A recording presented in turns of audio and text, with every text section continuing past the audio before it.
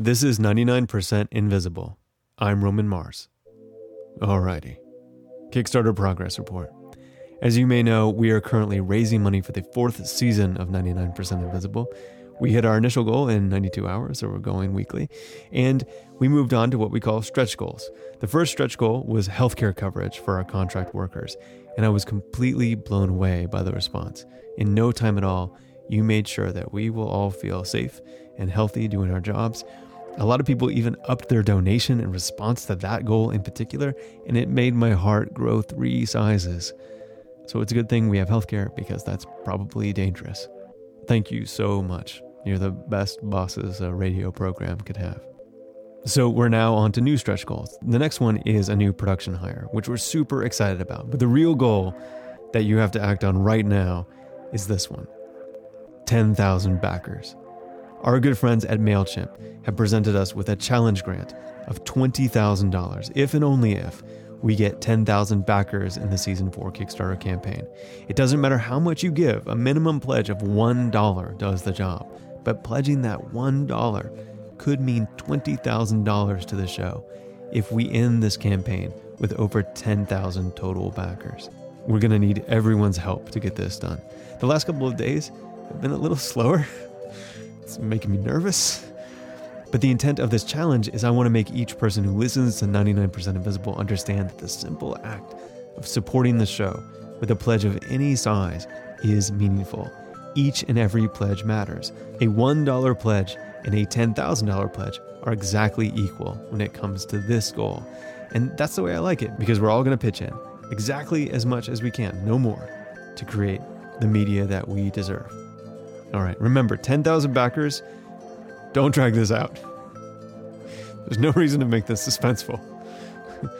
With just the people who download this show in the first 24 hours, we could knock that out. It could be done. It could be finished. I could go to sleep. Go to the webpage. It's 99pi.org. Look for the link to the Kickstarter. You're going to enjoy pledging. It's going to make you feel good. We're going to accomplish something amazing together. All right, that's enough of that. On with the show. This is 99% Invisible. I'm Roman Mars. The story goes like this. And keep in mind, with all these origin stories, when they sound a little too much like stories, they're probably not completely true. But anyway, the story goes like this. Theophilus Van Kannel hated chivalry. There was nothing he despised more than trying to walk in or out of a building and locking horns with some other man in a game of... After you. No, you first. Oh, no. No, of course. You first. No, I insist. You first. Thank you. And more than that socially mandated deference to other men, Theophilus Van Kannel hated opening doors for women. And so Theophilus Van Kannel, or Theo for short, took a German innovation from 1881, the Tür ohne Luftzug, or door without draft of air. He made some improvements to the design, and in 1888 was awarded an American patent for the improved revolving door. The first one was installed in Times Square in 1899. That's our producer, Sam Greenspan. Van Kannel's improved revolving door had 3 compartments and weather stripping to ensure an energy-efficient fit inside the door frame. His 1888 patent states that, quote, "It is perfectly noiseless in its operation and effectually prevents the entrance of wind, snow, rain, or dust, either when it is closed or when persons are passing through it." And as a bonus, annihilates any chance of social interaction that one might have while entering or exiting a building. The motto of Theo Van Kannel's revolving door company was always open, always closed. And so for the past 100+ years, we have had the solution to keep dust and noise and rain and sleet and snow from entering our buildings.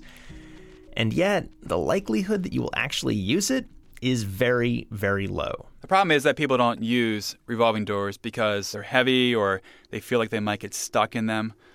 Compartments terrify people. And this shouldn't be a big surprise. When you're approaching a revolving door, it's always hard to tell how hard you're going to have to push it to get it going. And if it is already moving, you have to time it just right. And there's also the anxiety of getting a limb caught or maybe your bag. And if you're walking with someone and talking to them and it's a little bit bigger of a revolving door and you accidentally get in there with them and then you're with them like really close, even for that few seconds, and it's just, deep breaths. And if you've read Alan Moore's Watchmen, you may remember that detail about how some of the superheroes are wary of capes because one time their caped crusader colleague Dollar Bill got his cape caught in a revolving door and was thus immobilized as a bank robber approached him and shot him in the head point blank. As long as you can tell if you need to push or pull to open the door, and that subject could be a whole episode in and of itself, swinging doors are just easy. And most of us, unlike Van Kannel, are well-adjusted human beings who actually do try to open the door for each other. Anytime you have a stream of people walking together and the first person in that line opens the swinging door, the rest tend to follow. So this is Andrew Shea. My name is Andrew Shea. I'm a graphic designer, writer, and educator in New York City. Andrew's obsession with revolving doors started when he was in graduate school. I was doing my thesis on designing for social change, and a good friend of mine was visiting. He found out what I was doing, and he pointed to the revolving doors, and he's like, if you want to design for social change, I wish you would get people to use revolving doors more often. That was his challenge to me. Andrew dove into the literature on revolving doors, which was shockingly quite slim. But he did come across a study. A study done by some MIT students. I think they were in the urban planning department. But it was focused on sustainability, and it was the only resource I could find out there that seemed to have authoritative information about revolving doors and their impact. And it had a lot of math in it. I kind of avoided the math because I didn't know how to interpret it. But you don't really need to see the math to understand the logic. The basic idea of how a revolving door saves energy is that revolving doors never open. They can prevent the free exchange of air from the outside to the inside.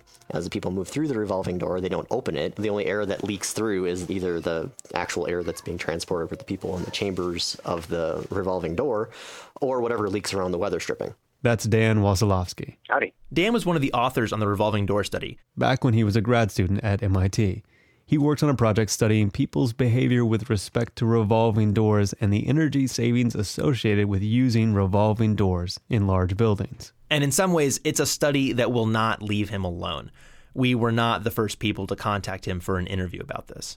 I don't understand it. I've got like 20 peer-reviewed publications in material science and engineering, and what do I have like constant contact about? A term paper I did 8 years ago. Anyway, Dan did a bunch of science that sounds like this. Latent heat associated with all the water vapor that is in that material. We didn't really give you enough context to understand that little bit, but here's the result. There's 8 times more air exchanged when you use the swing door than when you use the revolving door. Or put another way, Revolving doors exchange 8 times less air than swinging doors. That's Andrew Shea again, the designer in New York. And this factoid really resonated with him. Which makes total sense, because opening a swinging door is like tearing a hole in a building. All that heat or air conditioning leaks out, and the building has to kick into high gear to make up for the temperature and humidity fluctuation. Dan Wasilowski and his team observed a building on the MIT campus that had both revolving doors and swinging doors, and found that the revolving door usage sat at about 25%. The team realized that in addition to conserving energy and helping the environment, they could also save MIT more than $7,500 annually if everyone just used the revolving door in this one building. And they found they could raise revolving door usage at that building to 60 or 70% with just some simple signage. And even though the MIT study was done in Boston and Andrew was in New York, it seemed like a pretty transposable data set. So all this inspired Andrew Shea in New York City. He decided to take up his friend's challenge back from when he was in grad school and see what some simple observation and signage could do for one building in New York. That building was at Columbia University.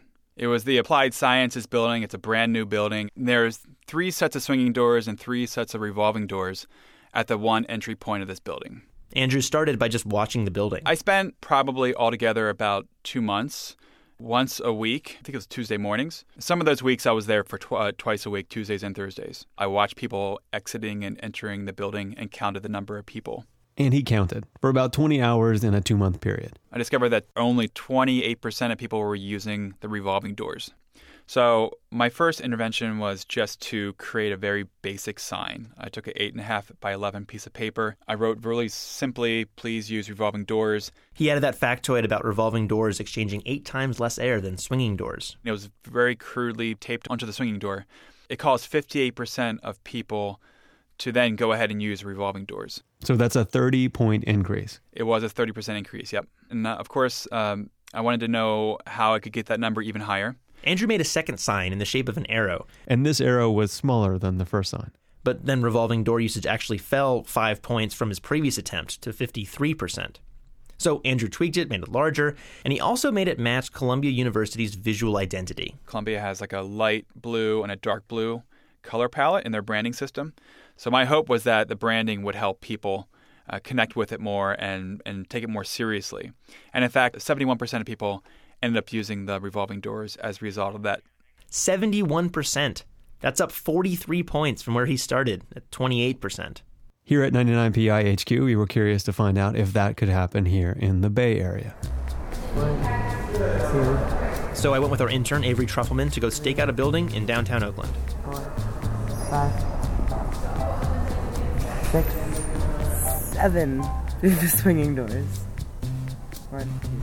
This is Avery and Sam in the observation stage. The vestigial scientist part of me has to remind you here that all the data sets we're talking about today are very small, so understand that. But everyone's observations are aligned.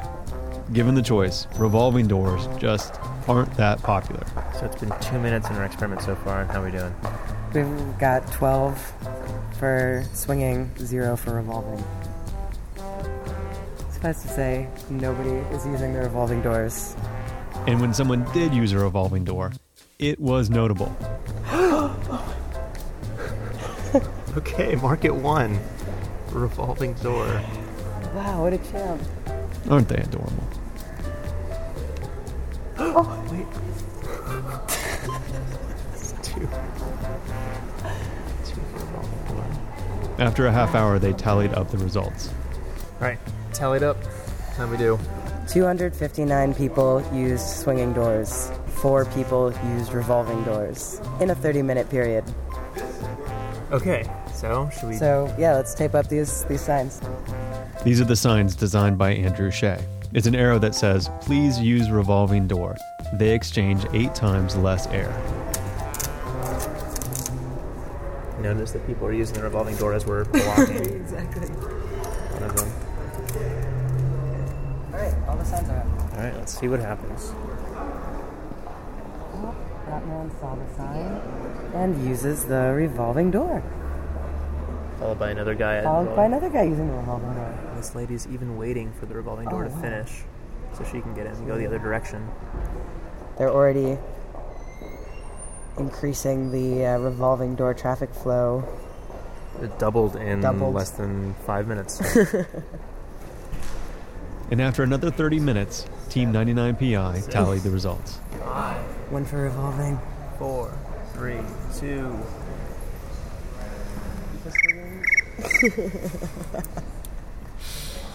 All right, how we do? Okay, so these are people who use the swinging doors even though the sign was on them. 5, 10, 15, 20, 25, 30, 35, 40, 140, 145, 150, 155, 157. And then people who use the revolving doors this time are 5, 10, 15, 20, 20, 65, 69. So with no sign, this building, between the hours of 12:30 and 1 on a Monday, originally it was 1.5%. After the sign... 30.5% of people went through the revolving doors when there was a sign pointing to them, as opposed to 1.5% without the signs. So, not too shabby, yeah. Now, we did not try testing all the variations, so people could have interpreted the signs as intended, taking in the message that revolving doors were more energy efficient and adjusted their behavior accordingly. Or they could have just thought the swinging door was out of order, or they could have just noticed something was out of the ordinary and it nudged them into using the revolving door. Whatever happened, this much is clear. Putting up an arrow on a door makes people do things. And if you want to get people to use a revolving door, that's a good place to start. And with that, Sam and Avery left the lobby of that building and took down the signs. Just like Andrew Shea took down his signs at Columbia and shared his results with the powers that be, but nothing ever came of it. Dan Wasilowski says that MIT did eventually incorporate some of the basic concepts of his study when they created sustainability stickers to place on their outer doors, although he thought his signs were better. But another really powerful way to increase the use of revolving doors is to address the issue in the architecture itself. It turns out that there are actually much more effective revolving doors out there, like at the Marriott Hotel in Oakland. It's much larger, it's the visual focus of the entrance, and it has 3 dividers which are actually big enough for you to be inside one of them with a stranger and not feel too weird about it. And they revolve automatically. And perhaps most importantly, the doormen won't open the swinging doors for you unless they see you're already going for them. So if you can't get institutional buy-in, or get a brand new gigantic revolving door, Andrew Shea has a revolving door action kit that you can download for free and take to your local office building. Scotch tape not included. It's BYOST. FYI. YMMV. I see why I'm on. BRB. OMG.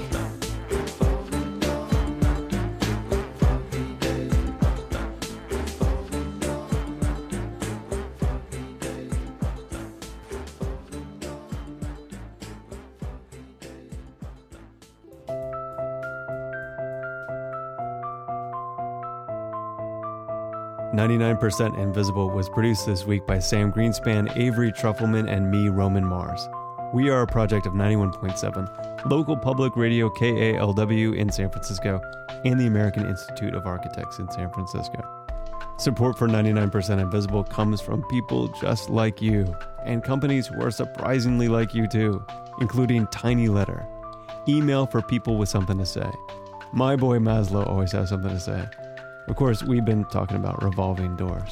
I like how in the middle you feel like you're in a trap and you're in between. So it feels like you're in a trap, but I like that feeling. Who raised that kid? Tiny Letter. It's free, easy, minimal, and powerful. The simplest way to send an email newsletter. From the great people behind MailChimp.